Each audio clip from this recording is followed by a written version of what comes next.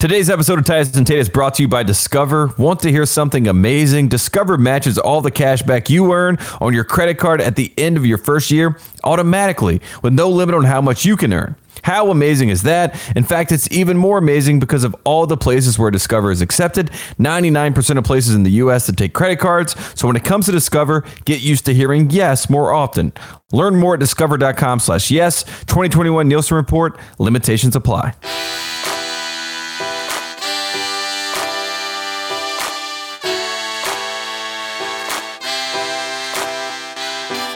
On today's episode of Titus and Tate, college basketball is back, Tate.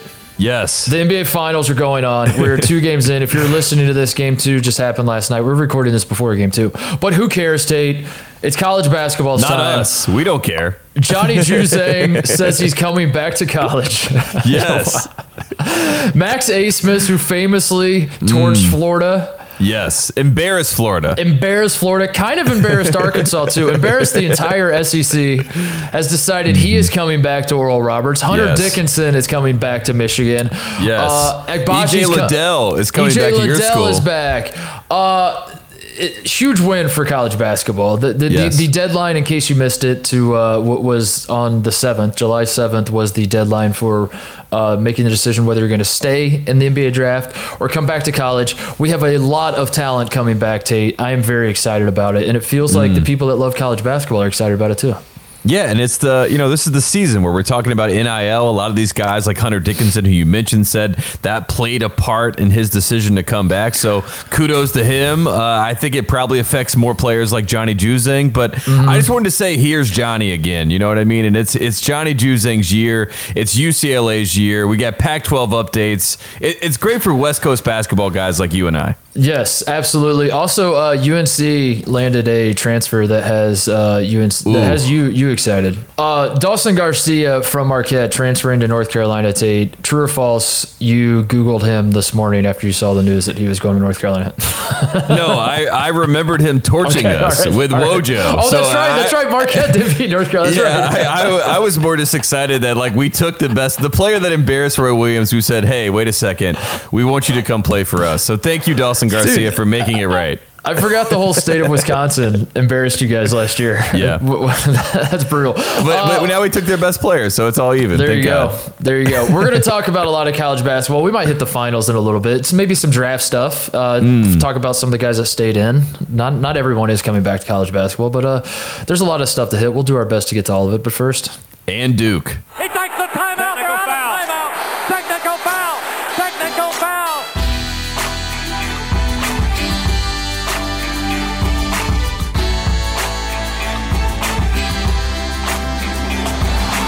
As you teased at the top, Tate, I want to start the show by shouting out a true friend of the program, a man who has done a lot for us, a man who... I'm already laughing because he's so good. A man who is going through it and is just today was sentenced to 2.5 years in prison in the state of Oregon, I believe. For trying to extort Nike, a man by the name of Michael Avenatti, who gave the world the greatest 2-word tweet of all time when he tweeted simply, "and Duke, .. Yes. And he take me back to, what was this, 2019? This was 2019, right? Yes. On the heels of the Zion, RJ Barrett, Cam Reddish season. Or was it while it was going on? It was while it was happening, yes. And Avenatti, Stormy Daniels' lawyer, that's what I knew him as, but then also he comes out of nowhere and starts chiming in about all the ongoing FBI involvement in college basketball, says that Nike is paying people, says that he's got the receipts, he's going to release the tapes. Long story short, the man tried to extort Nike, and he today was sentenced to 2.5 years in prison. And we just wanted to shout him out because he is a true friend of the program. He followed me on Twitter. It scared the shit out of me when I got that notification. I get a ding on my phone that says Michael Avenatti is now following you, and I was like, oh boy. But we love it. He took a big swing at a time when it was ballsy to do so. He ultimately, I believe we would classify this as a swing and a miss. Yes. But we on this show like it when guys take big hacks. And Mike, when you get out of prison, when hopefully it's not a full 2.5 years. Hopefully we can find a way to finagle this. Come on the show, air your dirty laundry. We will hash this out with you. You are free to use us as a forum to complete that tweet. That Duke ... tweet. Yes. Please complete it. Yes, please. The ellipses that you left us with so many more questions, not enough answers. And as you mentioned beforehand, he was trying to point out the corruption that Nike is involved in the world of college basketball, a landscape that you and I love so much. But Avenatti was silenced, by the big corporations. He was also he had one of the best quotes I've ever seen, Titus. He said, "I've learned that all the fame and notoriety in the world is meaninless. TV and Twitter mean nothing." Again, Avenatti thought that he was going to be able to use his Twitter platform, his notoriety, again, as Stormy Daniels' lawyer, to take down Nike, to take down the Dukes of the world. And they looked at him and said, LOL, we'll see you in court. Can I say, this is why I kind of feel bad for him. Number one, 0 Nike execs, to my knowledge, have served a single second in prison, which, like, that is the ultimate finesse that, like, Avenatti tries to blackmail them. It doesn't work. Not only does it not work, they don't get busted. Meanwhile, Adidas guys are going to jail. Whatever happened to those guys, by the way? Like, they appealed their sentences, if I remember right. And then the appeals didn't hold up. Are they in jail still? There's no way. I think it was like 6-month sentences. So I think if we did the timeline, by the time they gotta be out, right? Yeah, I think they're out. It was like Merle Code, right? I think was the name. Yeah, James Gatto. Yeah, exactly. So let's just Christian say they're out. Yeah, they're out. But the point is, Adidas guys go down. Avenatti goes down. Nobody from Nike does. It's bullshit, I think, if you're Michael Avenatti. Yeah. Well, we should also say that, if Nike, we obviously have nothing against Nike. We know that they are a great company, and we would never say anything to harm them. So no, of course not. It just it shows you the hierarchy. It shows you why UCLA was trying to get out of the Under Armour contract and get in bed with Nike, because they're like, oh my God, Nike runs everything. This is insane. Oh man. Yeah, Avenatti. I like. What'd you say? He thought that Twitter and TV and all that would save him, and it ultimately did not. Yeah, he thought that he had a platform big enough, right, to get the message out. And what happened was the message was out. And then, those big powers that be heard that message and said, not so fast. We will see you in court. They took him to court. He gets sentenced 2.5 years. He did bring up a great point in court. He said, I've had no damages. I have no loss. These companies have taken no losses because of what I've said. And in fact, my entire operation as this high profile lawyer has gone to shit. He did take full responsibility, something you and I respect on this program, first and foremost. So I did appreciate that. He did not have plausible deniability, though, and I think that was the real issue in his case. He did not have a way out. He took the blame. Yeah, he took the blame head on, and I think he thought that would endear himself to the court, and the court said, well, perfect. We'll see you in jail. As I said with the Dino Gaudio situation, what is the difference between extortion and blackmail and leverage? Because they all... I think it depends on how you package it, right? And it's kind of like jam or jelly. You know what I mean? I think I think it's preference. Because there was a time where I believe that having some information used to be called leverage, and I guess it's not. I guess Michael Avenatti learned the hard way that leverage and extortion are two very different things. But anyway, we should say he did make a name for himself, right? Like if I hear Michael Avenatti, I almost remember him. Like I think at one point Stormy Daniels was thinking she was Monica Lewinsky. Like we're always going to remember that name. It's going to be referenced in every rap song, for years to come. And I feel like Stormy Daniels has sort of, gone by the wayside. But Avenatti in our universe, especially has become a star. So congratulations to him. He's a star. All right, should we get to some of these decisions, because the real stars. I think the big one in college basketball, and you can correct me if I'm wrong, is Johnny Juzang coming back, because there was a world. He was a very interesting NBA prospect to begin with, because I think if you watch the NCAA tournament, you say to yourself, how is this guy not a lottery pick, given that he's making everything? Is that not the point of the game, Tate? Johnny Juzang is making shots. You have to make shots to win any level of basketball. This man does not miss. Yes, he does not miss. He was taking and making the most insane shots. It was an all-time heater. It was an NCAA tournament run, the likes of which I'm not going to say we've never seen, but we rarely see. And the ones that come to mind when you try to stack him up against other people, they come to mind because they're so memorable. When you think of Carson Edwards or Kemba Walker, or insert whoever your favorite NCAA tournament. And if you don't watch college basketball, you'd probably say Steph Curry in that run. Yeah. Yes. That's the one that everyone that never watched college basketball was like, oh man, I remember Steph Curry. I remember Steph using that run to catapult himself into the draft that year. And you're like, no, he came back. And their heads explode. They're like, what? That can't be right. Remember when Steph made the Final Four? No, never happened. Yeah. And then, he made the Final Four and then he went to the draft, right? Mm-hmm. No, no, he did not. Nope. But Juzang goes on his insane run, Tate, and like I said, if you're watching every step of the way, you might say to yourself, "This guy's got to be a lottery pick." I mean, like what else do you want out of a player? But then there was the part that was like, part of what makes it so impressive is how many tough shots he was making, and I guess maybe that would give you pause if you're evaluating his game at the next level. You're like, why exactly is every jump shot Johnny Juzang's taking at the college level, does he have a hand in his face? Yes, so difficult. Why can this man not create separation? And that became, as I thought about where he might end up in the draft, that became my big question mark. Is like, I think that might actually matter at some point. That's going to have to matter, right? Like what? Because I don't know. I guess like this is an absolutely horrible comparison, and I'm not comparing the two of them as a player, but this is where my mind immediately went, is kind of Jimmer. Like Jimmer in college, you're like, the dude doesn't miss. He can make shots from anywhere. What else do you want? And then he gets to the NBA and just gets swallowed alive by defenders. You're like, oh, okay, gotcha. So anyway, I didn't know what Juzang was going to do. I think most of us didn't. And the fact that he's coming back, what kind of pro he will be, who the hell knows? We can figure that out next year. The fact is he's coming back, and we know that he's an awesome college basketball player, and I'm very excited about that. I was sent a big board from a team that had their top 60 prospects. This is about 2 weeks ago, and they had Johnny Juzang as number 49 on that list. Wow. And I thought that was, that to me said, well, I assume that Johnny Juzang is going to come back, because if an NBA team has this list and they have him here, he obviously has the people that are going to give him that same feedback. He's going to come back. But as the deadline was creeping up, Titus, as you know, the deadline was at 11 o'clock p.m. And at 10:50, Johnny Juzang was still waiting in the waters. As we know, they're testing the water. So he's swimming. He's swimming around. He's having a good time. And I'm thinking to myself, wow, we're going to lose Johnny Juzang. We're going to lose the Pac-12 update. We're going to lose, this whole, spurt of energy that's coming out of West Coast basketball. And at 10:52, Johnny Juzang sent in, I'm back. He sent the facts in. He sent the facts in.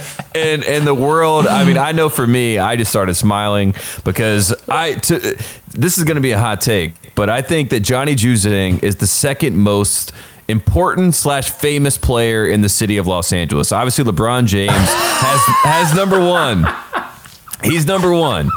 But I think number two is solidly Johnny Juzang. And I'm telling you, that Final Four run, it woke back, the powers that be in the UCLA world. It woke up Baron Davis. It woke up Earl Watson. It woke up, the king of Twitter, Josiah Johnson. Like all the UCLA people, they were ready to roll after this Final Four run, but they needed Johnny to come back because Johnny was the face of this team. Yes, the rest of the nucleus was coming back. Yes, they got a good transfer. They got a center that's coming in from Rutgers that's going to help them. Miles Johnson on the front line. So the pieces that were all there. Peyton Watson, the 5-star who came on Titus and Tate and committed to UCLA, is coming in. Number one recruit in the country. Yeah, number one recruit in the country. According to Titus and Tate. Exactly. And also playing right now in Latvia for the under-19 team, beating South Korea by, 85 points, so he's going to be. I do love those, by the way. I love those graphics that you follow USA basketball. They're like, our U19 team just won by 97 points. You're like, I'm like, please show me the highlights. Like, I don't even understand this happens. But all that's to say, like UCLA, like it was all setting up for this great turn for the whole entire program. Jordan Brand is coming in, like you said at the top of the show. So It just needed Johnny. He was the last puzzle piece, and as soon as he decided to come back, I'm talking endorsement deals. I think Russell Westbrook Nissan needs to get in on this. You know, they're going to give him an endorsement deal. Johnny is the face of Los Angeles basketball outside of LeBron James, and I'm pretty fired up about it because you and I need this. West Coast basketball needs this, and the Pac-12 update deserved this. So thank you, Johnny Juzang. I'm gonna defend you because when it came out of your mouth, I thought that's one of the dumber things you've said on the show, and that's saying something. I'm standing by it. I'm not afraid. No, I'll defend you in because I thought about it more. Like what to the city of Los Angeles? Yes, is Johnny Juzang. He's obviously not more famous than Kawhi Leonard and Paul George and Anthony Davis, but does he matter more to them? Yes. No. Like the city of Los Angeles is not rallying around Paul George or Anthony Davis. You're not going to barbershops and hearing people talk about how much they love Anthony Davis. Or they hate him. They want to trade him for Dame Lillard. Right. So I'll give that. I'll say this much: if you're talking head coaches, and we've touched on this before. Who runs the city of Los Angeles in terms of head coaches? Because I don't think people love Dave Roberts, do they? Like they should. No. I think they think that the Dodgers win in spite of him, not because of him. Yeah, I think, and Dave Roberts is a Boston Red Sox guy because like what he did in the Yankees series. So like I feel like he has that cachet behind him, not really the Dodger cachet. Frank Vogel sure as hell is not the guy. No, that's Frank Vogel wins the 2020 title, and I just picture the guy you're not that guy, pal. I picture him going up to Frank as Frank Vogel's like, this city is mine. I picture that guy. Like, Phil Frank, Handy, the assistant coach Phil Handy is more of a face when you think of like the staff of the Los Angeles Lakers than Frank Vogel for sure. Right. And when you're LeBron's coach, you're always like a bargaining chip or like an ace up the sleeve, like some sort of maneuver is about to be played, where you know what I mean. Like you always got the target on your back in some way to where you were the fall guy. You were waiting to be the fall guy. Yes. Ty Lue, I think is getting closer, but to being like he's the best coach I would say in Los Angeles, but he coaches for the Clippers. Nobody cares about the Clippers in this city. Exactly. So that he doesn't count. So what I'm saying is it's Mick Cronin. Mick Cronin's the guy. Yes. It's not Andy Enfield because Andy Enfield purposely tries to live in the shadows and he doesn't want any media attention. He doesn't want anybody to even know he's the head coach at USC. Andy Enfield just says shh to the media every time they come around. So it's Mick Cronin City, and I will by proxy Johnny Juzang. Yes, UCLA's back. That's what we're saying. We're officially. I think Johnny Juzang coming back means UCLA is definitely back, and Pac-12 basketball is back. Pac-12 dominated the NCAA tournament. There was a slight concern that the residual of that, the inertia from that, was going to die out over the summer, that the season was going to start next year, and everybody was going to forget that the Pac-12 had the best NCAA tournament and actually plays great basketball. Yep. And I don't think you can do that anymore. I don't think you can deny UCLA because Gonzaga, by the way, for a lot of people is going to be the number one team in the country entering the season. I expect them to be number one in the preseason poll. I think I would vote UCLA. I think I would. Either way, the two best teams in college basketball entering next season are almost certainly going to be West Coast teams, are they not? They got to be UCLA and Gonzaga. I know Kansas is going to be good. Villanova will be good. Michigan fans are excited about their team. But it's got to be UCLA and Gonzaga, right? Yeah, I was going to say Gonzaga is the de facto number one, especially, what they did last year, what they were supposed to do. The title game, for some Gonzaga fans, they say they're going to come back and get redemption. I kind of believe in that story arc, even though, obviously you're going to miss Kispert, but, you get Chet Holmgren, who's also playing on that under-19 team that's beating South Korea by 80 points. You believe in the 81-82 arc with Dean Smith? With Mark Few, right? Or the 16-17 arc, with the North Carolina team, or like what Virginia did. Like, I just believe in redemption, especially for the nucleus of guys to come back. And when Drew Timme comes back, that is enough of that team. Mark Few obviously has the DNA of that program, right? So I think Gonzaga is going to get the tip of the cap to be number one. But I think if you're like Andy Katz and you're like us, and you saw Johnny Juzang, you believed in the Johnny Magic. I think you should go by Johnny Basketball. Just take that over. Like, if you saw Johnny Basketball star in the NCAA tournament, there's no way that when he announces, you just don't get hyped up and say they're the number one team in the country. I know Andy Katz already bumped them up in his, top 36, his power 36 for the offseason. So I think a lot of, journalists in the world of college basketball are going to follow suit. I think that'll be good for Gonzaga, to be honest with you. If you're Gonzaga, you don't want to be, you don't want to be number one. Yeah, you'd rather be number two and have people, the nobody believes in us team, as they like to say in the business. You want to be that group. And I think, this is what UCLA can do. And if you're UCLA and you're ranked preseason number one, like, hang the banner, Yes, that's a start. Yes. That's a start. Yes. Hang the banner. Hang the banner. Absolutely. Just hang the call your shot. Just hang the national championship banner right now. Hang the 2022 national championship. Pull a San Diego State. Just start hanging banners. Just hanging out. I'm with you. I don't think Gonzaga should want to be number one. I think if you're a Gonzaga fan and you hear me say I want UCLA to be number one, I think you should be like, that's fine. I think last year you get upset about that. Every year before last year, you get upset about that if you believe that you have the best team and the media doesn't see it the way you see it, all that. Yeah. I think if you're a Gonzaga fan, we don't care. Rank us 23rd. We don't care. What we're trying to do is we want to win one game, as it turns out. We don't care about winning all the other games. We did that last year. We won every game but one last year. This year, all we care about is winning the national title. All jokes aside about like us being in LA and hopping on the UCLA bandwagon hardcore, and obviously we're going to push Peyton Watson to the moon next season.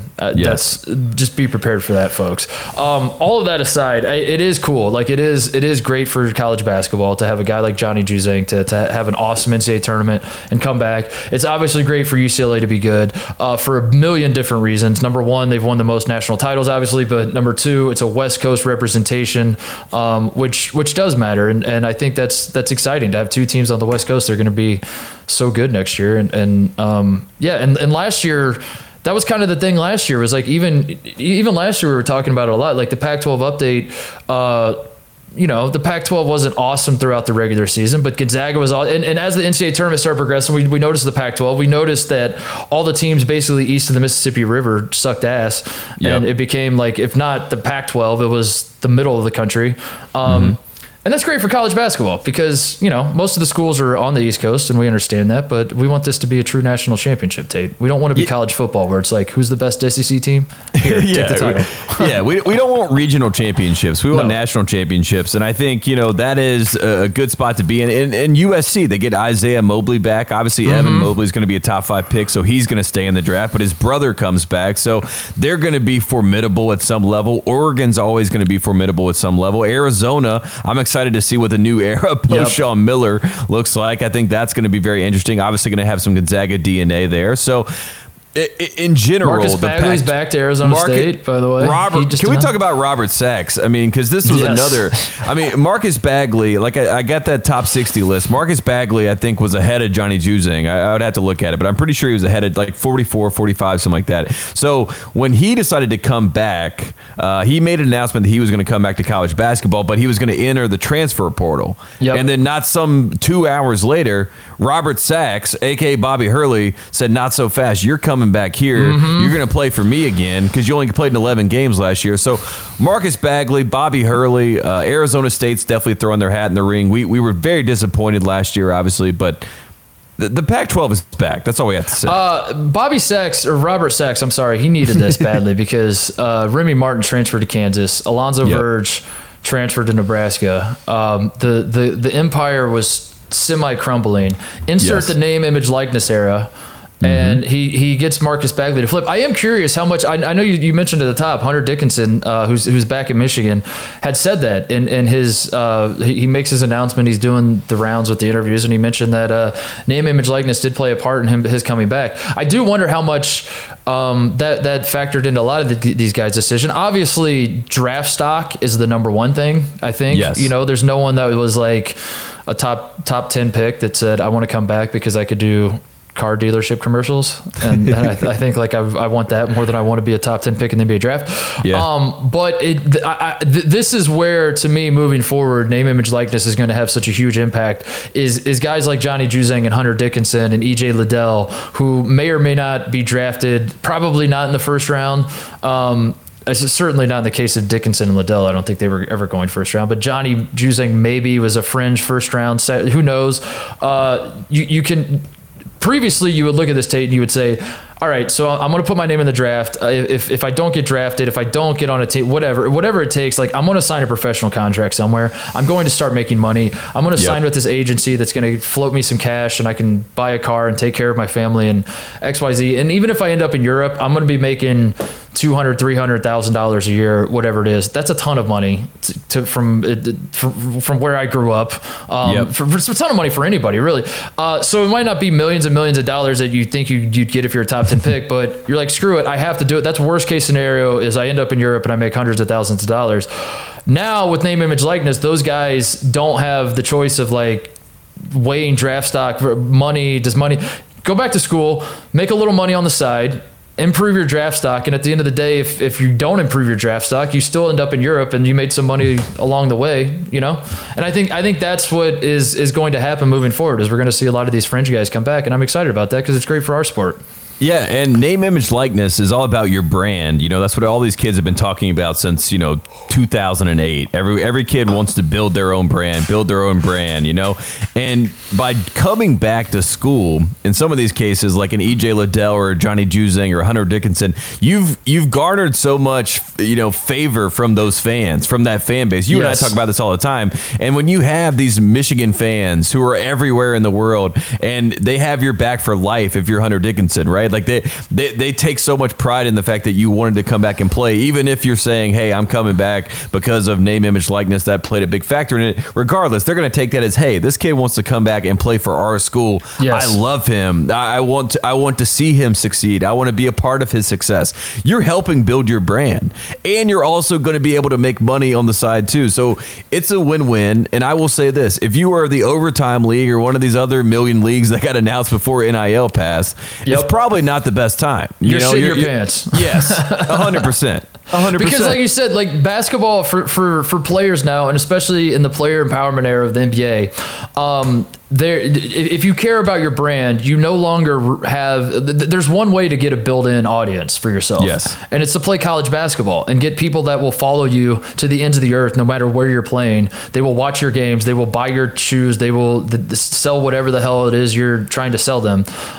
That's not necessarily the case in the NBA. Even if Hunter Dickinson gets drafted in the second round by the Sacramento Kings and he's on a 2-way contract and he spends like 6 years going back and forth with the Kings and then gets traded to Oklahoma City and then bounces around in the NBA, like has like 4 years in the NBA, like whatever. He doesn't have a built-in audience. The people that are going to buy his shit and like be all about Hunter Dickinson are going to be the Michigan fans. Absolutely. They will be that way forever. And so you're absolutely right. I think like that's something that should be pointed out and is absolutely not the case with all these overtime. And what are the other ones? The G League overtime. Wasn't there a third one? Yeah, I think so. I think there was like not college, but like it was like they called it like the Super League or something like, but it wasn't the Super League, but it was something like in that same vein. But regardless, I mean, the G League already had their number one advocate, Jalen Green, who is, some people have said maybe the number one pick. He basically said he wished he played college basketball. Yes. So you got one of the most prominent figures in that space saying, hey, I wish I would have done that. And also in the college basketball NIL era, you have Master P's son. I'm sure you saw this, Hersey Miller, who's going to play at an HBCU. He signed a $2 million deal. Now, there's a lot of people that are saying there could be some chicanery behind this. How much did Master P put up in this $2 million to get Hersey this $2 million deal? Who cares? Regardless, the headline speaks for itself, and every single other kid that sees that's 16, 17, 18 years old, and all the people around them, their AAU coaches, their family, they see, hey, there's money to be made here by going to play college basketball.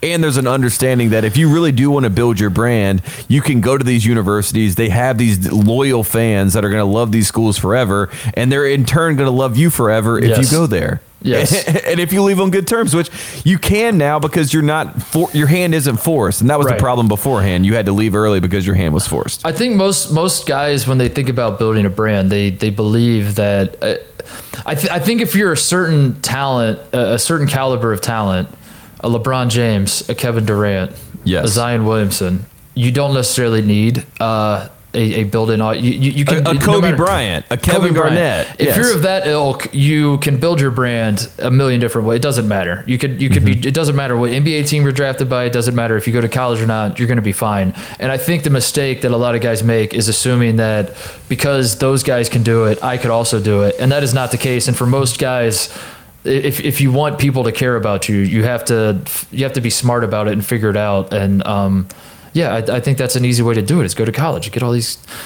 inherit the fan base. Yes. You in the same way that colleges have been using you or using these players of this talent, use them. You know what I mean? Like take their fans, take it away from them, and it's a win-win in most of these situations. You know, a great example of this is a guy who was just on our show named Greg Oden, who lives in Columbus, Ohio. Was born in Buffalo, moved to Indiana. Spent less than a calendar year in Columbus, Ohio, and is like playing basketball. Went to Portland, ended up in Miami for a year or two, whatever it was. I forget. I think it was just a year, wasn't it? I think it was just 2014. Yeah. Spent some time in China playing. Anyway, point is, Greg Oden lives in Columbus, Ohio. And you know why he lives in Columbus, Ohio, Tate? Because he's beloved there. That is the one spot in this world that when Greg Oden walks out of his front door, he's the people's champ. Yes, everybody loves the guy. He's like, dude, we remember what you did the 1 year at Ohio State, and we love you for it. And I don't think that's like, I think if you're smart about this, then that's the same thing is in effect for all of these guys. And I mean, Tyler Hansbrough in North Carolina, I mean, he plays 4 years. He beats Duke 4 times in Cameron Indoor. He goes and plays, for the Pacers, plays for the Hornets, bounces around the NBA, goes to China, missed our show because he had to go play in China again. But that's right. He always stays in Chapel Hill. And that's kind of, I mean, that is the story, and you can have that story and you can make the most of it. And it's nice to have the safety net. I mean, why not have the safety net? Johnny Juzang has the safety net. Hunter Dickinson has the safety net. EJ Liddell back. Who else do we have to go through? Max Asmus back at Oral Roberts. I'm really upset. Kevin O'Banner is not. He's transferring. It's not my decision to be made. Like, I always have to preface with that. Like, I don't think the kid should make his decisions based on on my own entertainment. But man, that would have been so sick to have those two guys go back to Oral Roberts and just wreck shit together this year. Yeah, I was gonna say they're a top 25 team if he goes back to Oral Roberts. You would assume. But the good news is that I've heard that Kevin O'Banner is visiting Chapel Hill. So fingers crossed. No. That's no. Dude, that is brutal for the show. I can't do that. I can't do it. That's what I want. Like, I'm knocking on wood right now because I don't want to jinx it. But yeah, I would.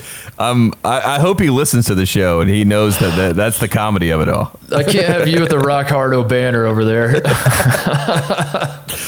just get excited. I just have to say, I love that Hubert Davis, right? The big knock on North Carolina when they lost Walker Kessler and Roy Williams, the big knock on him was that he didn't love stretch fours and stretch fives. He's not going to have these big men shoot threes. And then Hubert Davis takes over the team. He's like, I'm getting Brady Manick, a stretch 4, stretch 5. I'm going to get Dawson Garcia, a stretch 4, stretch 5. I'm going to get Kevin O'Banner, who's going to be a stretch 4. Like, I love it. Carolina basketball is totally different now. Yeah. Are you worried about that? Are you worried about identity crisis? I am so excited, Titus.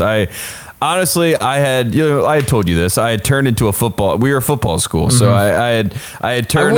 There's nothing I wish more than we had cameras on you at all times when the Hubert Davis hire was announced, and like that 48-hour window between the Hubert being hired and Tate like just wrestling with it and calling various people and how should I feel about this and what. Oh yeah, I mean, you were in and out and back in, back out.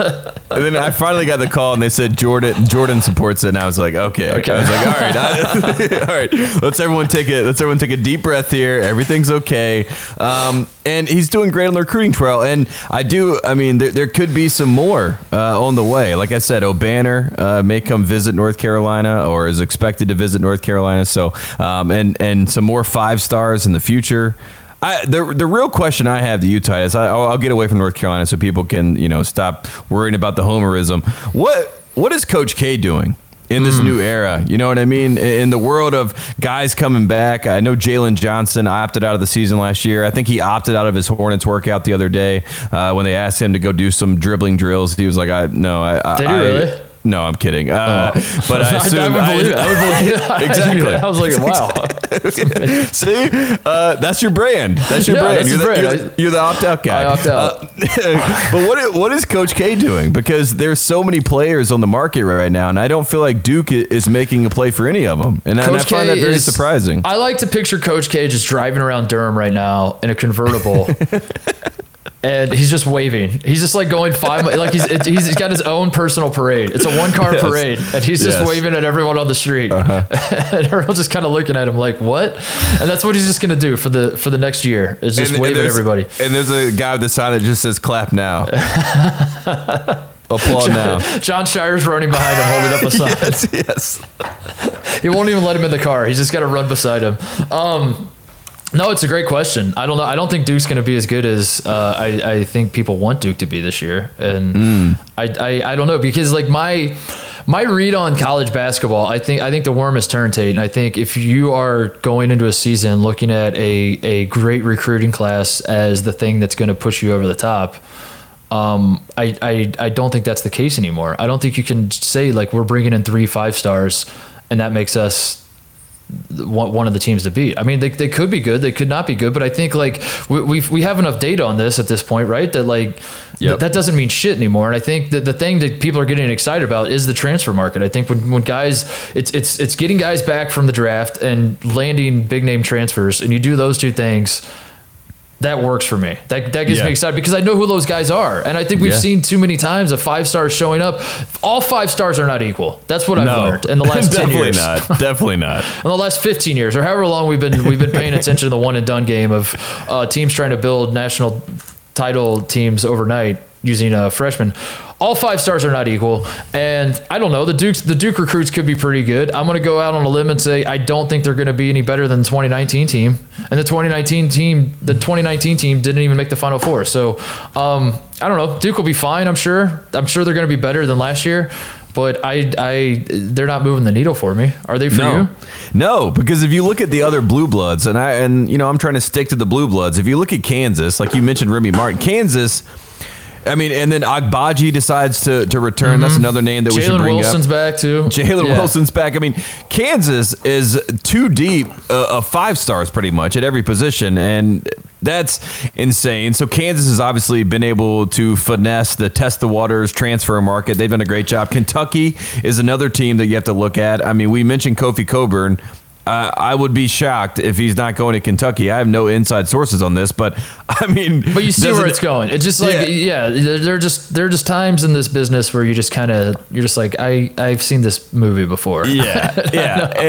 and they're playing the game. They're winning the game. North Carolina, Brady Manick, Dawson Garcia, potentially O'Banner. I mean, they're obviously playing this game and going all in and making it work and getting these guys that are, top flight players already in college basketball. So that's why I find Duke so interesting, because they see, you mentioned identity crisis. They got Theo John, right? From Marquette. That was like exactly. Their big, that's their big. That's pretty much it.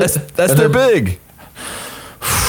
So I'm waiting to see what the plan is, and maybe there's a splash to come, because I assume that they're trying to figure out what it looks like. But all the other blue bloods have it figured out, and UCLA they needed a 5-man. They got their 5-man. They needed Juzang to come back. They got Juzang to come back. They have a 5-star recruit coming in.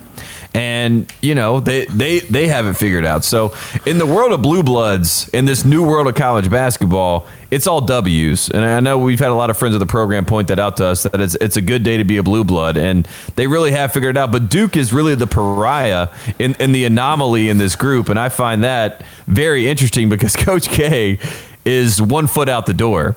And so what is that brand? What does it look like? What does that basketball brand look like moving forward? Do you think there's a chance Coach K opts out of this season halfway through? He just retires early? I have a sneaking suspicion that Coach K, like we've always, he's taken the D off the chest before. We know that the D matters more than the name on the back of the jersey, unless it's Coach K's name, because then that name matters everywhere. It has to be Krzyzewskiville, like throw it up everywhere. That's the most important name. And I do think there's a chance that he's okay to be bad as long as he is the only story, right? Because if Duke has, like you mentioned 2019, if they have a Zion, Cam Reddish, RJ Barrett type team, those are the talking points, not Right. Coach K. Right. So if he has a mediocre team and they are, trying to make the tournament and he's doing this great coaching job, even though he has 5 stars starting for him, but he's doing this amazing coaching job getting these guys into the tournament, he is more of the story. And I think there's a chance that's why they're not in the transfer portal. There's a chance that's why they're not trying to add any more pieces, because they're okay to build a 2010 Duke roster that somehow gets in the tournament and somehow makes a run. And that would be ideal for Coach K, and I think that's a great story as well. I think you're absolutely right. I think Coach K is going back to his roots of being the underdog. Yes, scrappy. Having a team full of guys that I don't know what Duke basketball used to be. Maybe that's what it is. He's just bringing it full circle. This is the 1986 class all over again, and it's like Paolo Banchero. No one thinks we belong here. Yeah, Paolo Banchero, AJ Griffin. Dude, I just pulled it up. Parrish has Duke in his way too early. What does he call it? The and 125, 25 and 1, I think. And one. Yeah. He's got Duke at 6. Does he really? Yeah. That seems again That's like it. that, I don't know. I mean, I don't know, maybe seems Gary like knows something I don't know, but I'm looking at notable players expected return: Wendell Moore, Jeremy Roach, Mark Williams, Joey Baker. That's who you're bringing back, and then you're adding Paolo Banchero, AJ Griffin, Trevor Keels, Theo John, and Jalen Blakes. I mean, Williams and Roach, I agree. I think they're pretty perfect. They're pretty prime but they're not. I think they're going to make the NCAA tournament, Tate. Of course, I think so, but I don't think they're a 1 seed. That's what I'm saying. Yeah. That's what's shocking to me, because I thought, like, the way that Kentucky and Kansas and now even Carolina are trying to stack the deck, I thought Duke would be stacking the deck. I thought K would go really hard on the recruiting trail, the transfer market, with this is my last year. This is your last chance. If you want to be in the Brotherhood, this is your last chance. If you want to be in Coach K's family forever, this is the time. This is it. And he's almost like negative recruiting about Shire. He's like, because I'm telling you, everything's going to get fucked up next year. He's like, that's what I saw him doing, and he didn't do it. I think you're right. That's why I really think he's just going around Durham, just like waving at everybody and kissing babies and saying, like, thank you for all the support throughout the years. And I need the Photoshop of Coach K on the cover of Michael Jackson's "This Is It," and I need Coach K's face on it. That's what I want. That would be good. Other decisions, I guess we could hit on. Champagne's coming back to St. John's. His Julian Champagne. Justin's gone, right? He's staying in the draft. Yeah, yes. he's definitely gone. He might be a first round pick, by the way. He's gotten some good, and certain teams really like him. So I think he has a late first round potential. Scottie Pippen Jr. coming back to Vanderbilt. Yep. That has to make you excited if you're a Vanderbilt fan. And few things do these days. Let me just say, I hope Scottie Pippen Sr. is at his games. We need him commentating. Oh, yeah. That's good for college basketball. Scottie Pippen Sr. just goes live on Instagram during every Vanderbilt game. It just talks smack about Jerry Stackhouse. I was going to say, there's a chance that Jerry Stackhouse and him get in a fight next season, so we're going to keep an eye on that. That'll be good. Terrence Shannon back at Texas Tech. That's another decision that was made. Kofi Coburn, who we talked about last show, he is another big name we should mention, as he's in the transfer portal, though, but also he's not necessarily leaving Illinois. I find that fascinating that that's being floated out there, that he might come back to Illinois. I wonder why he's doing that. I wonder why that is put out into the ether, because all you're really doing is giving Illinois fans hope, and we all know where this is headed. This is Cliff Alexander. I don't like it. I don't understand why you're doing this, Kofi. I think you should squash those words. Just be like, I'm definitely not going back to Illinois. I just don't know where I'm going yet, because Illinois fans are slowly talking themselves into something has to go right for us in this offseason. Yeah. And I don't think it works that way. I don't think he's going to go to Illinois. I'm going to go ahead and say this. I'm going to throw Kansas into the ring for Kofi Coburn. You know what I mean? I just feel like Kansas right now, Bill Self is building literally a super team. You know, like we joke about the super teams in NBA basketball and how lame they are. I think Bill Self is taking that model and he's like, just give me all the top players that have Adidas affiliations, send them to Lawrence, Kansas, and then I will figure out who plays from there. So Kofi Coburn. This is the brand thing again. Like, this is bad for your brand, Kofi. If you are going to go back to Illinois, never float that you're going to be in the transfer portal. You know what I mean? Don't even let that be a story. Even if you do look at it or you put your name into it, keep it all in the hush hush, because now Illinois fans, like I saw Stephen Bardo, who's obviously Flying Illini alum and it knows the program well. He was talking about Kofi Coburn having some issues with the way fans had treated him. I mean, talk about the online vitriol that guy had to read after losing to Loyola. I felt horrible for him. So that plays a part in it as well. And then those same fans are now saying bad stuff about him again because he's in the transfer portal. So you don't endear yourself to the guy to want to come back there, even if he did want to come back there. Obviously, his assistants that recruited him, Antigua, is down to Kentucky now. So it's a mess. I feel for Kofi Coburn because I think he's a real talent, and he almost is in a very sticky situation because it's damned if you do, damned if you don't kind of now. I would go to Kansas too if I was him. I think he's going to end up at Kentucky because that's the coaches he loves are there, and that just makes too much sense. Yeah. But Bill Self will feed that man the ball every single time, and over and over and over. He should just put in a tape of Azubuike and just be like, look what I did for this guy. Yes. Like, you know what I mean? I just gave him the ball every time he was in the game, and then he can run it back for every single team. I mean, if you're stereotyping the difference between Bill Self and Calipari, how they use their big men, if I was a big man, I would much rather play for Self, obviously, right? Absolutely. Especially with Roy Williams gone. I mean, Self is like an old school inside out, legit. Like, I am going to put you on the block and feed you. Yeah. Which is, but he's probably going to go to Kentucky. That's finally the last one on my list I wanted to bring up because this makes me so excited to say it. Marcus Carr is out of the Big Ten. Tate. He is not going to the NBA. He's decided he's coming back to college, but he put his name in the transfer portal. He will not be back in Minnesota, so I do not have to worry about this man anymore, which is a long way of saying Marcus Carr is almost certainly going to transfer to Louisville and beat Ohio State in the NCAA tournament this year. I think that's where we're headed. But all signs seem to be pointing to Louisville. Our buddy Mike Rutherford is getting titillated over the idea of Marcus Carr going to Louisville.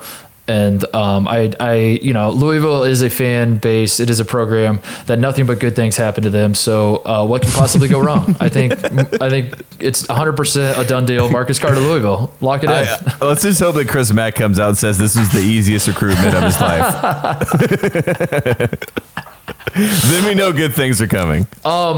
All right, so with these decisions in mind, let's wrap it up. We'll take a break, but before we do, wrap it up with it's not way too early anymore. I don't think it's a way too early top 25. I think it's still definitely too early, but not too early. Still early, but we're excited to talk about college basketball, so let's talk about it top 25. Yeah. Or top 5. I was gonna say.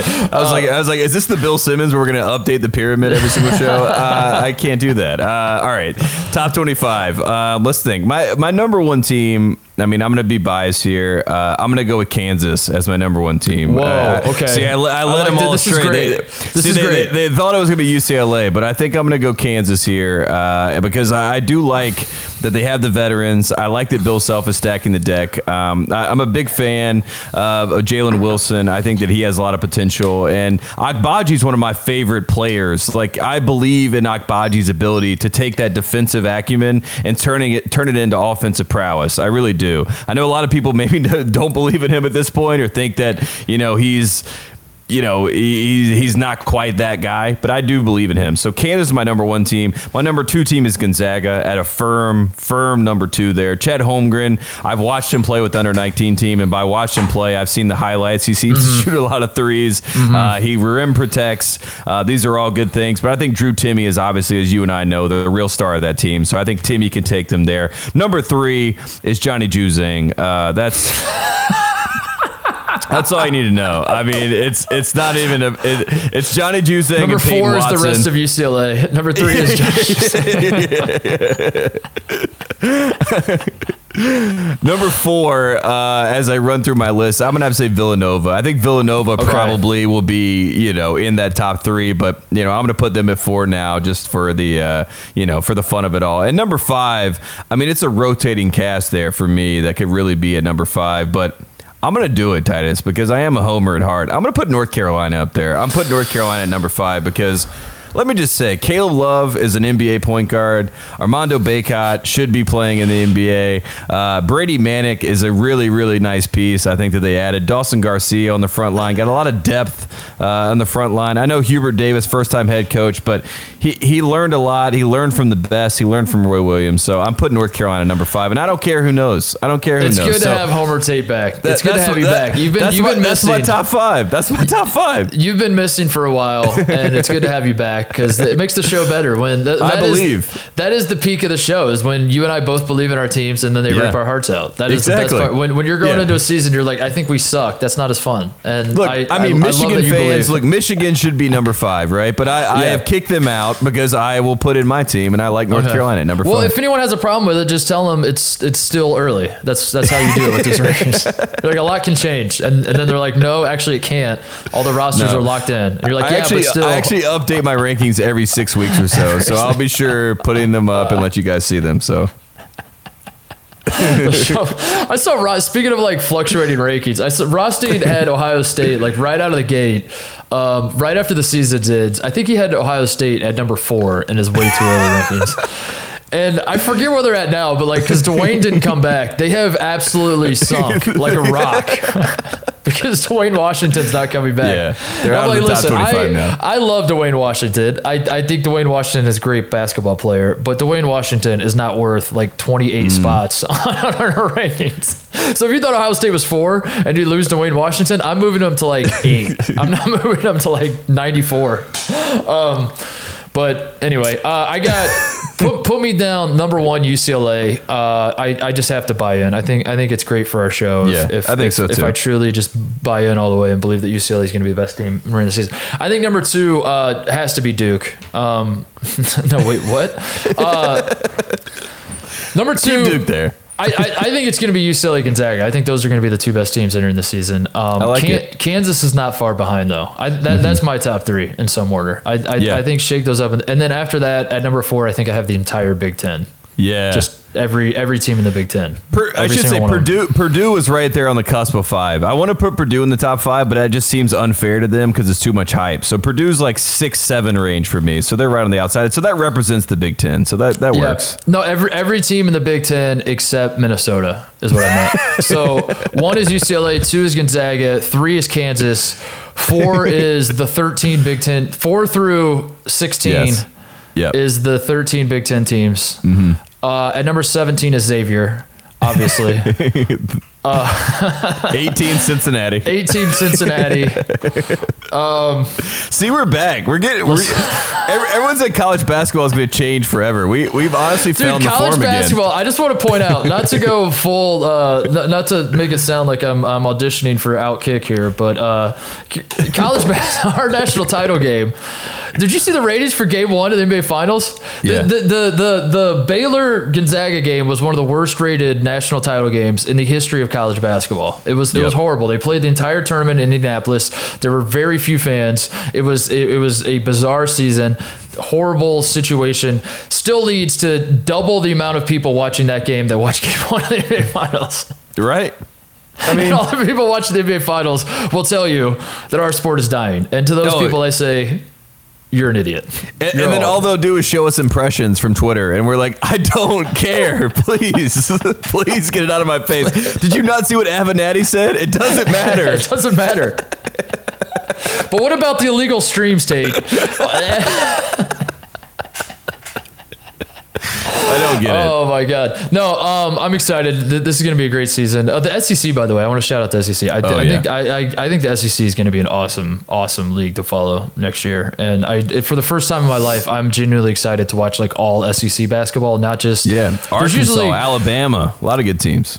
Kentucky's going to be better. Tennessee's going to be good. LSU is entered for me. LSU has entered that the area, whatever you want to call it, that it doesn't matter how good they are. I'm going to pay attention to them. LSU and Auburn both. I think they both have entered that threshold of like, it doesn't matter how good or bad you are. You matter to me. You're relevant. So, but I think they're both should be pretty good. The SEC is going to be awesome. I'm going to like Florida is interesting. Florida what is Florida even like a top 6 team in the SEC? And they're for the longest time it was Kentucky and Florida and everyone else.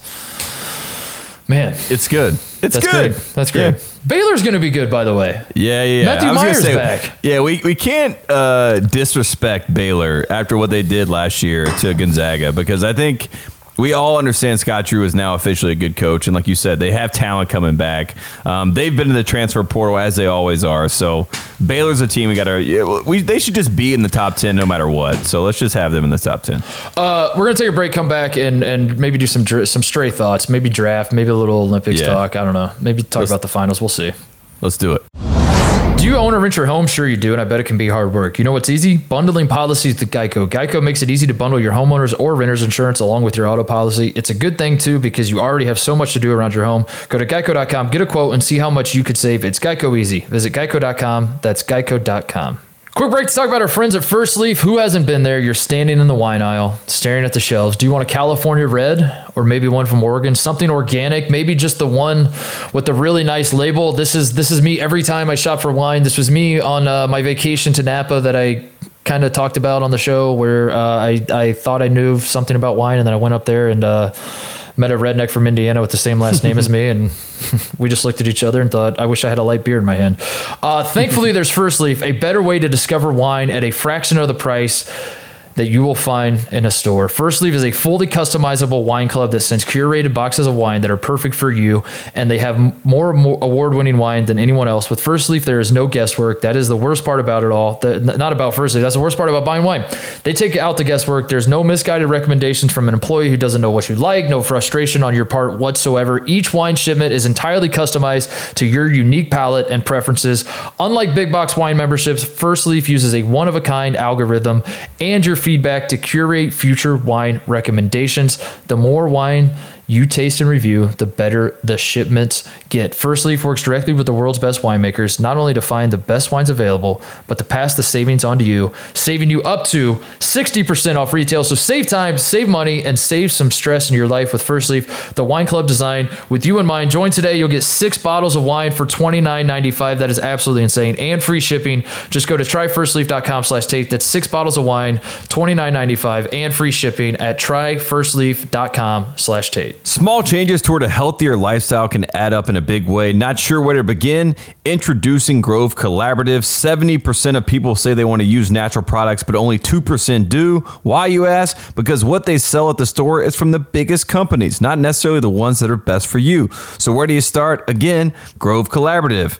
Grove is the online marketplace that delivers healthy home, beauty, and personal care products directly to you. Grove Collaborative takes the guesswork out of going green. Browse the site for thousands of home, beauty, and personal care products, all guaranteed to be good for you, your family, your home, and most importantly, folks, the planet. With Grove, you don't have to shop multiple stores or search endlessly online to get all the natural goods you need for you and your family. Join over 2 million households who have trusted Grove Collaborative to make their homes happier and healthier. Plus, shipping is fast and free on your first order. Making the switch to natural products has never been easier. For a limited time, when our listeners go to grove.co/Titus, you will get to choose a free gift with your first order of $30 or more, but you have to use the special code Titus. Go to grove.co/Titus to get your exclusive offer. Again, that's grove.co/Titus. Birthdays, holidays, promotions, getting that last sprinkled donut. There's a lot in this world worth celebrating, but nothing is worth celebrating more than knowledge, especially knowledge that will pay off, like understanding how compound interest works, knowing how to check your investment professional's background, or figuring out your risk tolerance, or finally understanding all those terms your friends keep throwing around like ETF, ESG, and ICO. Learn about these investment products and more at investor.gov, your unbiased resource for valuable investment information, tools, and tips. Before you invest, investor.gov. Back to Titus and Tate. All right, so we touched on guys that are coming back to college basketball, Tate. That means that some guys did not come back. They are staying in the NBA draft. And with that in mind, I guess the draft pool is now set in stone. That's it? Yes. Is there another way to get in the draft now? I don't think so. Is that it? I think it is. Yeah, the deadline is come and gone. It's just, get out of the water now. Is that what you're saying? Yes, please get out of the pool. Someone has the whistle. We are not testing waters anymore. Get out of the pool. It is time for the adult swim. All All right, so what interests you about this draft? My read on it is there's 4 guys at the top, right? That Cade Cunningham, Jalen Suggs, Evan Mobley, and Jalen Green in some order. Cade seems to be the heavy number one. Like that seems to be. It's gotten to the point where the one person I've seen that says Cade is not going number one is Jason McIntyre. Yes, that's which is par for the course. See, I knew that me and you were the only people that saw that. That's why I said that at the top of the show that I've seen Jalen Green as high as number one because you and we both wait for McIntyre's list because it'll blow our minds every single year. It's like even when I think it can't blow my mind, it still blows my mind. I don't want to get people too excited, but J-Mac is a Fox colleague of ours, and we have I have through back channels heard rumblings, rumors that I have raised such a stink about J-Mac not releasing his top 100 college basketball player list anymore because I clowned it so bad that one year that he had Clayton Custer as number 11 coming into the season. After the 2018 Final Four. After the 2018 Final Four. Good. I think he had Zion, RJ Barrett, Cam Reddish for like the top 3. Literally the top 3 players. They were 1, 2, 3. That was what I remember. Clayton Custer was number 11. And I must have laughed for an hour straight on a podcast we did. He stopped doing it, but I have heard through back channels, Tate, that my insistence that J-Mac needs to bring that back, that he is considering bringing it back for this upcoming college basketball season. I'm very excited for it. But anyway, who's going to tell him about the transfer portal? He's going to be blown away. Nobody tell him anything. Just let his brain go, man. I love watching his brain work. Yes. He's gonna have Day'Ron Sharp at like 10th or something. Yes. Walker Kessler, North Carolina forward. Like J-Mac, Day'Ron Sharp, he entered the draft. He's like, yeah, but he wasn't drafted that high, so like that means he can come back, right? Yeah, he can come back. No. Paolo Banchero's number 1. What stands out to you about this draft? What thoughts do you have? We don't have to make this super organized. We're going to do more draft shows. We're going to actually do draft shows. We should say that, like moving forward. We are going to have some of our old friends come on that know more about this shit than we do. But right now, allegedly. Yeah. But right now, what is your read? What is your vibe on where this draft is headed? Yeah, I mean, I think you said it. I mean, there's 4 guys at the top. I think that Moses Moody is the big name that I see moving up, quite a bit. Scotty Barnes is another name. A lot of point forward conversations that are going to come out of Scotty Barnes. So I could see him going as high as number 5. Cade Cunningham is going to go to Detroit. Troy Weaver loves Cade Cunningham. I think that's pretty much a done deal. I'm excited to see what Houston does. I would love for Houston to draft a big man like Evan Mobley, in the town that had Ralph Sampson and Hakeem Olajuwon. To get him there, that would be really cool. I think Steven Silas deserves something after what he went through, leaving Luka Doncic, and probably, let's just be upfront about it. If Steven Silas did not take the Rockets job, he probably would be the Dallas Mavericks head coach right now. So the fact that Steven Silas left to go to Houston to try to win a championship with James Harden, and then James Harden decided not to come to training camp and to gain 15 pounds and not care about the team anymore, that kind of screwed him over. So I would love to see Steven Silas get some help there. But my real interesting X factor in this draft is Joe Wieskamp. And enough with the top guys. I'm laughing because I agree with you. I'm laughing because we talked about this on the... Was it the last show we did? That Wieskamp, I just slowly... Yeah, I've talked myself into Joe Wieskamp should be a lottery pick based on nothing. Nothing has changed. It's not like I'm watching him at combines or I'm talking to scouts or anything. I'm just thinking more on it. I'm like, I think Joe Wieskamp, he's better than Franz Wagner, right? Exactly. 100%. I could not agree more, especially when you think about the connection to the foe of the program, Moritz Wagner.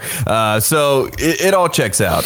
Shout out to Mo Wagner. We love you. But Duncan Robinson is the comp that we get with Joe Wieskamp. But I think maybe a more athletic, Duncan Robinson. So I feel as if, the Luka Garza is the National Player of the Year. We all know that. I have seen boards of 60 players where he's not on the 60 list, So there's a chance that the National Player of the Year, it's happened before, doesn't get drafted in the NBA draft. But his teammate, Joe Wieskamp, I've seen him as high as 24 on a list. That's crazy. Joe Wieskamp, I think, and if you look at most of these mocks now, he's like 34, 35, 36, somewhere in that range. I call that the Malcolm Brogdon or the Draymond Green range, which is a really, really good spot to get taken. Devontae Graham in that same range as well. So I just love the idea of him being able to go and become a specialist of some sort. He also is a lot longer on the wing. He's a better defender than most people expect him to be. And I think if you have a second-round pick in that range, you're going to get a winner with Joe Wieskamp. And Iowa, I think Fran McCaffrey expected Joe Wieskamp to come back, right? I think he expected at some level that he was going to get, Jordan Bohannon was like a plus, that he was going to come back. Then he started signing autographs and doing stuff, and he probably rolls his eyes at that. But he's probably thinking, there's no way I lose Joe Wieskamp. Wieskamp's got to come back. He's going to be the star of this team. He's going to really blossom this year, and then he'll probably go be a first-round pick. But there's so much value with him, and I see so much upside. And so for me, I'm watching to see where Joe Wieskamp goes, and whatever team takes him, I'm all in. And I'm hoping it's Orlando. I'm hoping it's the Magic, because they have a young nucleus, a young core. Get in there with Cole Anthony and Mo Bamba and Wendell Carter and RJ Hampton. I would love to see him go down to Orlando. And it's not like it matters down there, so he'll get playing time. And I just love the idea of branding the rebuild, the Orlando Magic rebuild around Joe Wieskamp. I love that idea. We talk about the rebuild going on in Orlando. Yes, and it's based around Joe Wieskamp. I think we're in agreement on this. That we have become a Joe Wieskamp podcast. And again, the funniest part about it is that I liked him well enough in the college basketball season, but I didn't find myself being a Joe Wieskamp fan per se, because he just went about it so quietly. Like Luka swallowed so much oxygen much of the attention on that team that you look back on it and you're like, oh my God, Joe Wieskamp shot what from the 3-point line? He did what? And then on the same team in the scrimmages, he had 26 and 10, right? So it's not like when he started playing the NBA style game, the pace and space game, in the world where we all love pace and space, if you give that kid space and you give him the opportunity to get enough shots up in a game, I think he's going to make a real impact. Joe Wieskamp would definitely be one guy that would get me fired if I was an NBA GM, because I would take him way too high. Another guy I think I would take way higher than other people, but this one is not as extreme, is Kai Jones of Texas. He's the same way that I slowly talk myself into should this guy be top 5? Yeah, should this guy be the 5th pick? 100%. If I had the 5th pick, there's no way I'm taking Scotty Barnes over Kai. I'm just I'll take Kai Jones and then we'll roll with it. And my entire love for Kai Jones, I watched him all season, and he was very up and down. And Texas fans, it depends on. I honestly don't know how Texas fans felt about him this year. I assume they liked him, but it wouldn't surprise me if some of them were like, no, dude, he was so frustrating. He couldn't string it. Him and Greg Brown both made me pull out my hair because I couldn't ever put it all together. But there was a moment in time at Kansas when Kai Jones comes off the bench. He came off the bench all season for Texas.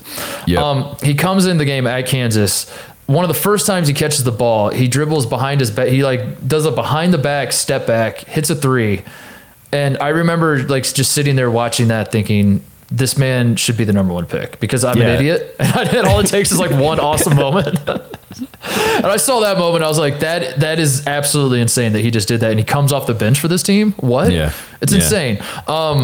So put me down as Kai Jones would get me fired too, because we now know the move to get Mark Titus to believe you should be the number 1 pick. Obi Toppin did this in the Maui Invitational. That's true. That's true.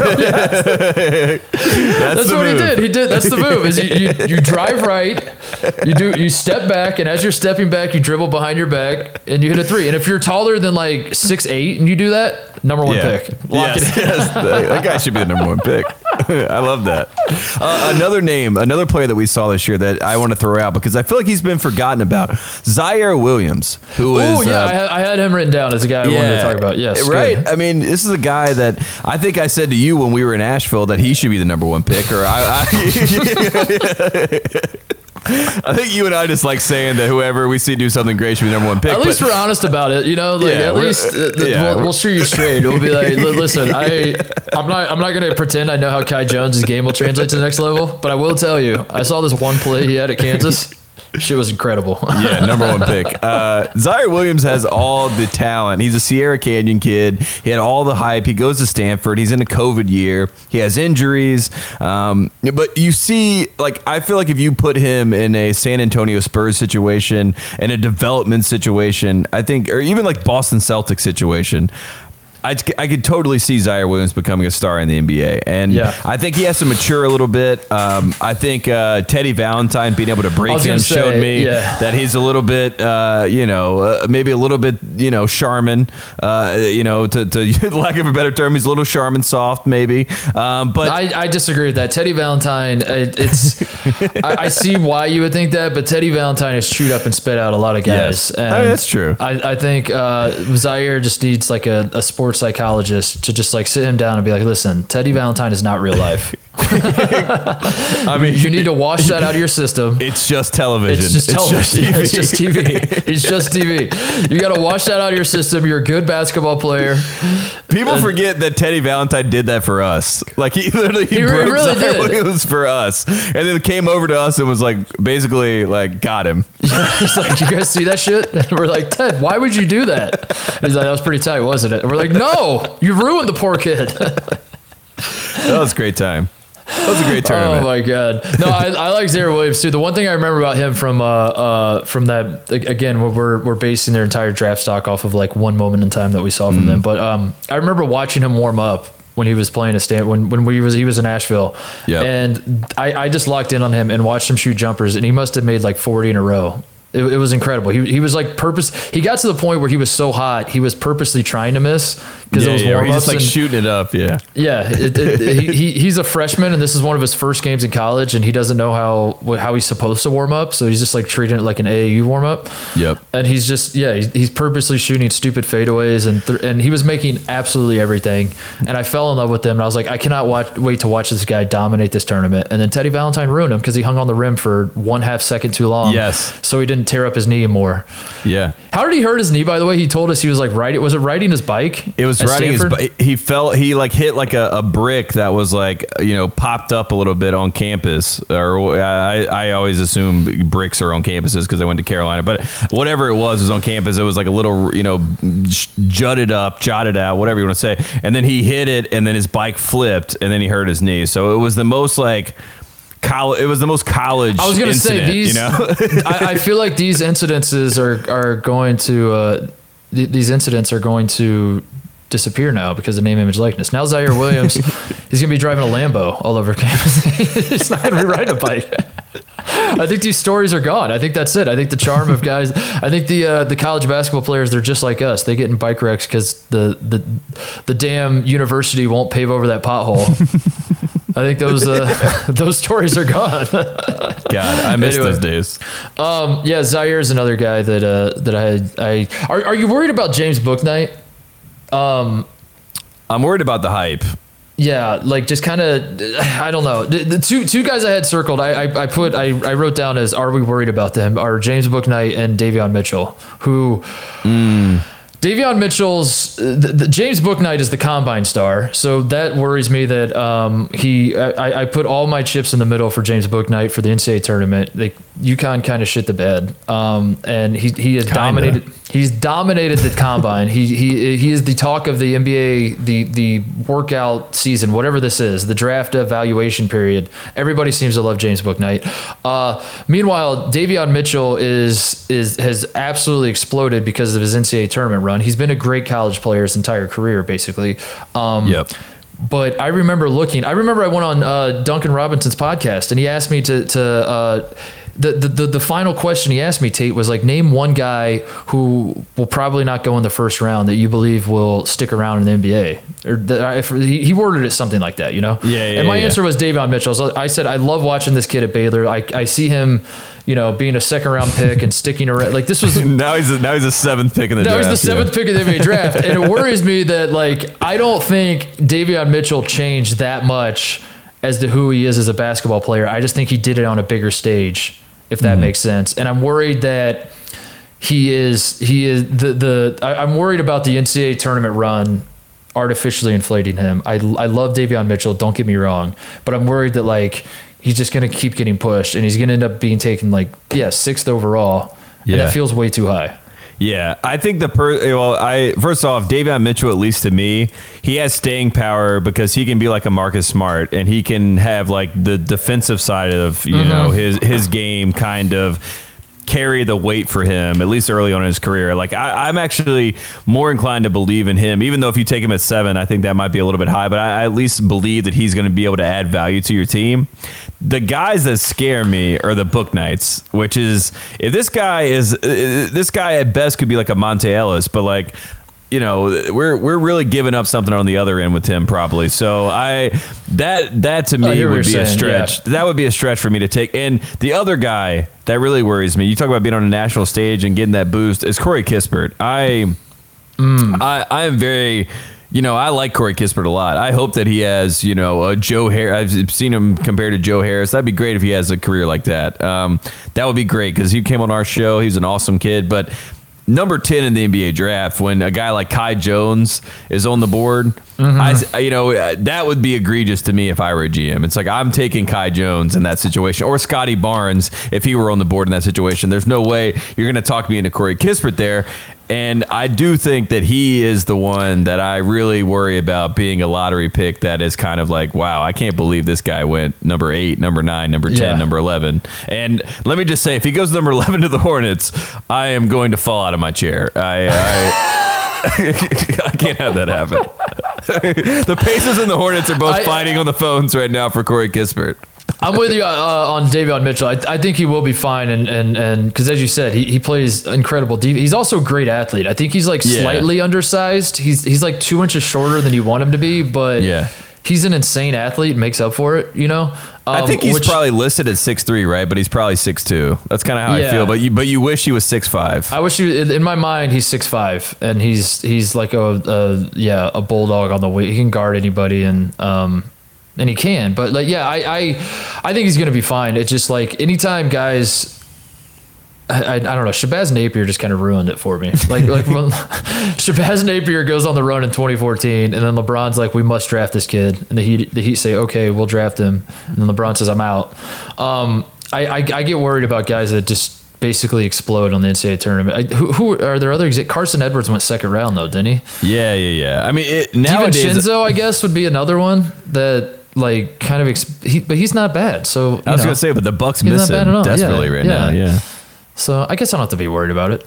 I don't worry about it. I don't want Davion Mitchell to be ruined. Basically, is what I'm trying to get at. That's the point I'm trying to make here. Is that I think he's awesome. I loved watching him all season. I loved certainly watching him in the NCAA tournament. My fear is that I don't think he's good enough to like be taken super high and build your franchise around him. And I'm worried, like as more time passes, every time I check a mock draft, he's bumped up like 2 more spots.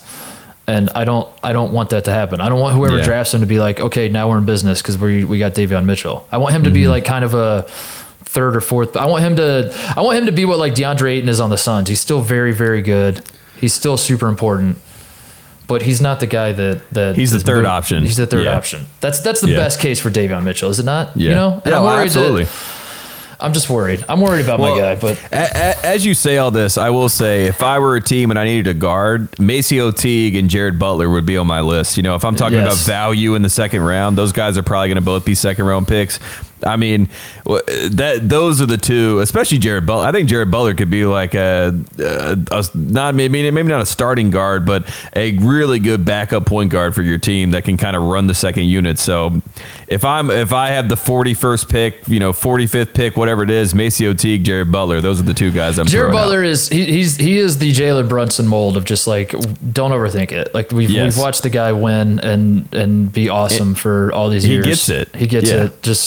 Just draft him. Just go ahead and draft him. Just push the button. Hit the button. Hit the button. Just go ahead and do it.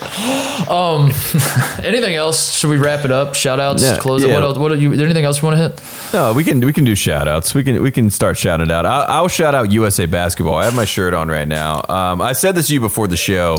This is the quietest USA Basketball lead up to and obviously we didn't have the 2020 Olympics because of the pandemic, so it's the 2020 Olympics that are happening in 2021. I know it's a lot of confusion, but the fact that Kevin Durant, who is the best American basketball player on the planet right now, is playing in the Olympics. We have, the big names. Devin Booker, who's in the NBA Finals, is going to go join this team as soon as the finals are over with.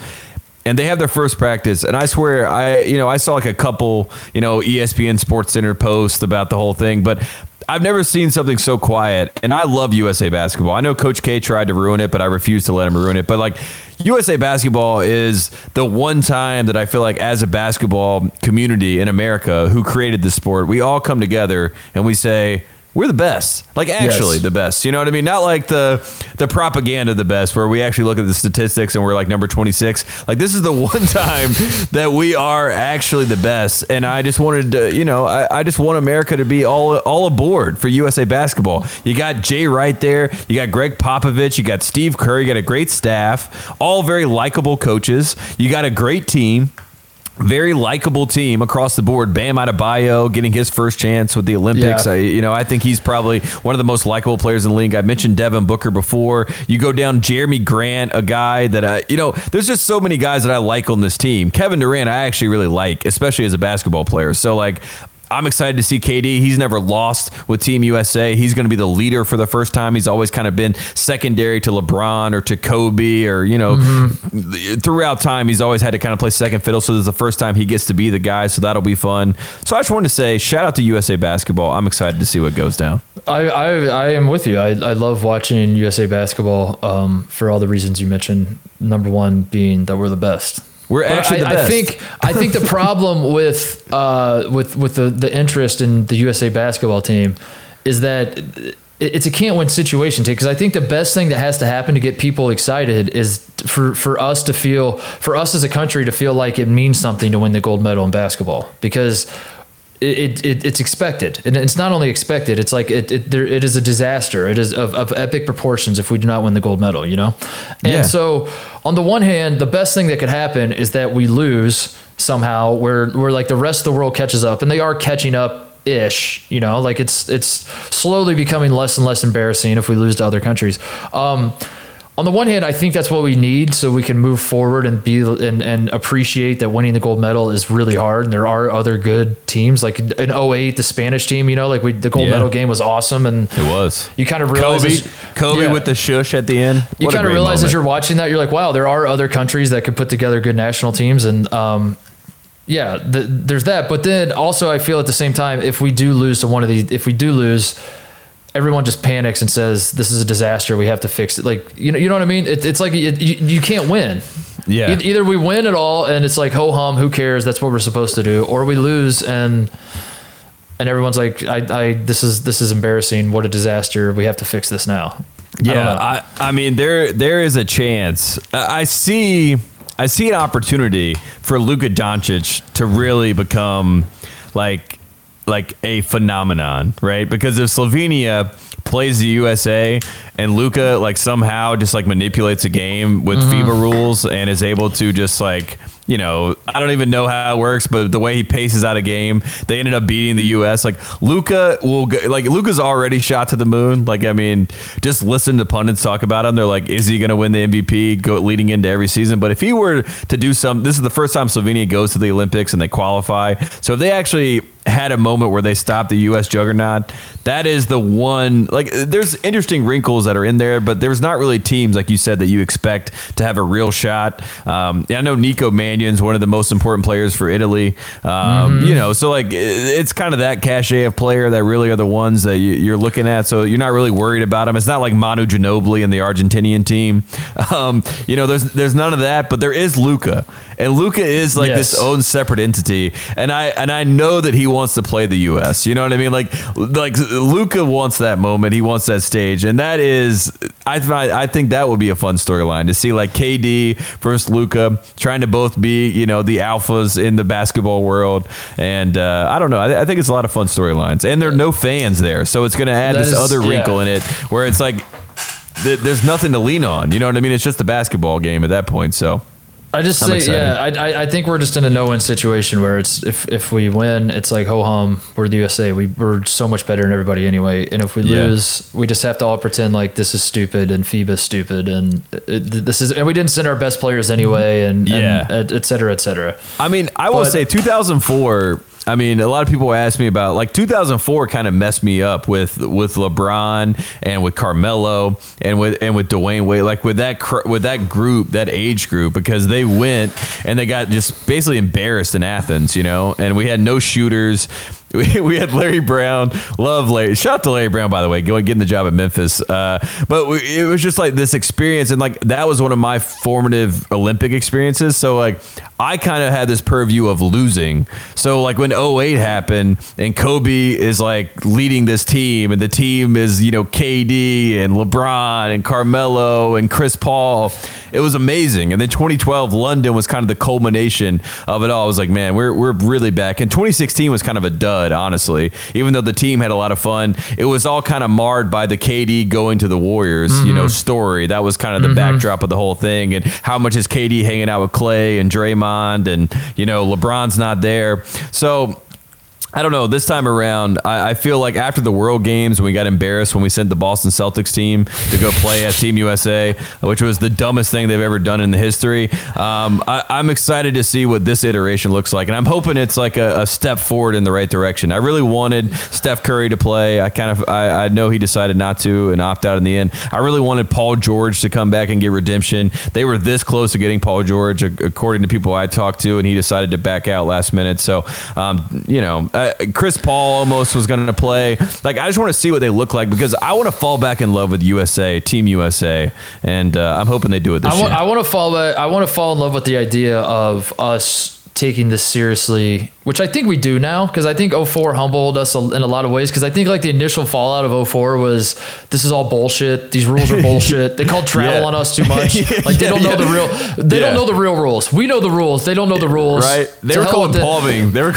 Yes. And I think we have slowly over time had more of an appreciation for what the Olympics is and the FIBA style of basketball, but that's what I want. Which is why when Brad Stevens stepped down and we did the show talking about that, he steps down from the Celtics coaching thing, and he's doing whatever the hell he is. He's Danny Ainge. That's his official job title now with the Celtics. I am Danny Ainge. I am Danny Ainge.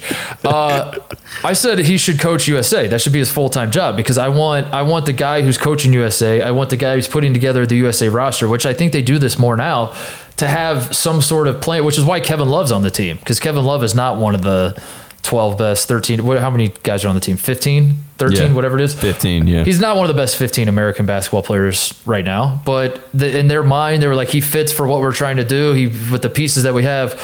That's what I want. I want us to take it seriously in that regard. I think we do for the most part. I don't think the fan support has caught up to that. I don't think the interest has caught up to that in the way that, like, you're watching. I've watched like every single game of the Euro soccer tournament, by the way. Yeah. It's coming home, as first reported on this show before it started. And you said your team Croatia, and I said it's coming home. I watched every single one of those, and every time I watch like something of that magnitude, I just get so excited about the idea of cheering for America and something. And obviously that usually happens with the World Cup. We did not make the last World Cup in soccer, but we suck at soccer.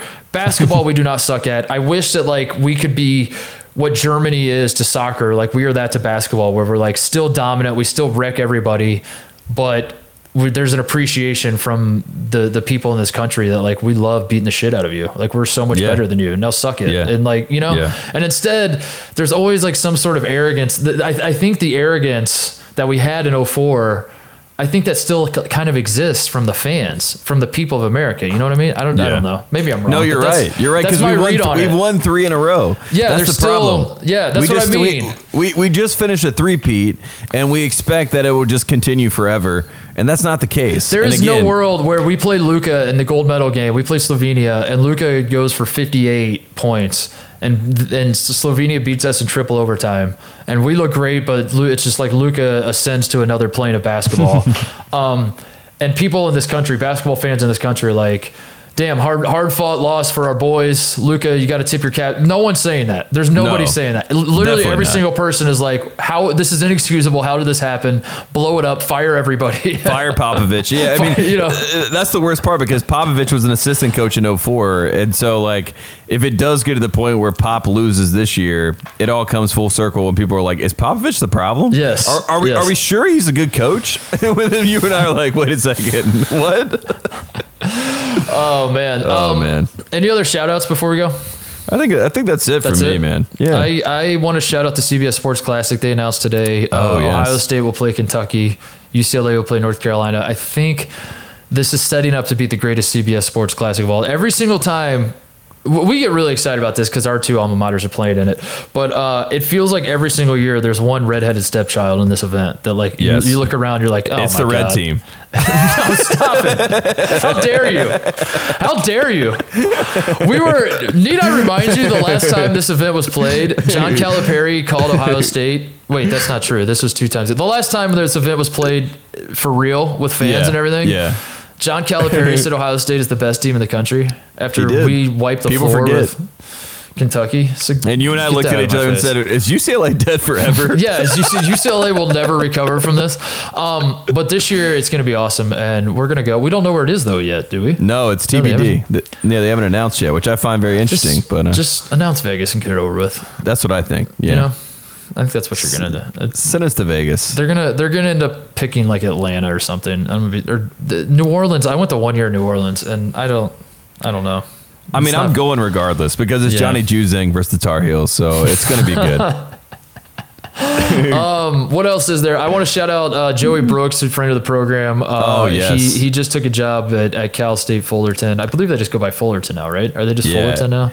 He asked that we come up and do a full tour, a Titus and Tate breakdown Fullerton. I told him that we could do that. That's no All right. problem. So He's, we're in for that. Assistant coach at Nicholls State is now at Fullerton. I saw in his announcement on Instagram, he said he's going from LA as in Louisiana to LA as in Los Angeles. And Joey, I'm not sure if you visited Fullerton. It is not Los Angeles, but good luck to you, bud. It's close enough, he says. Good luck to you.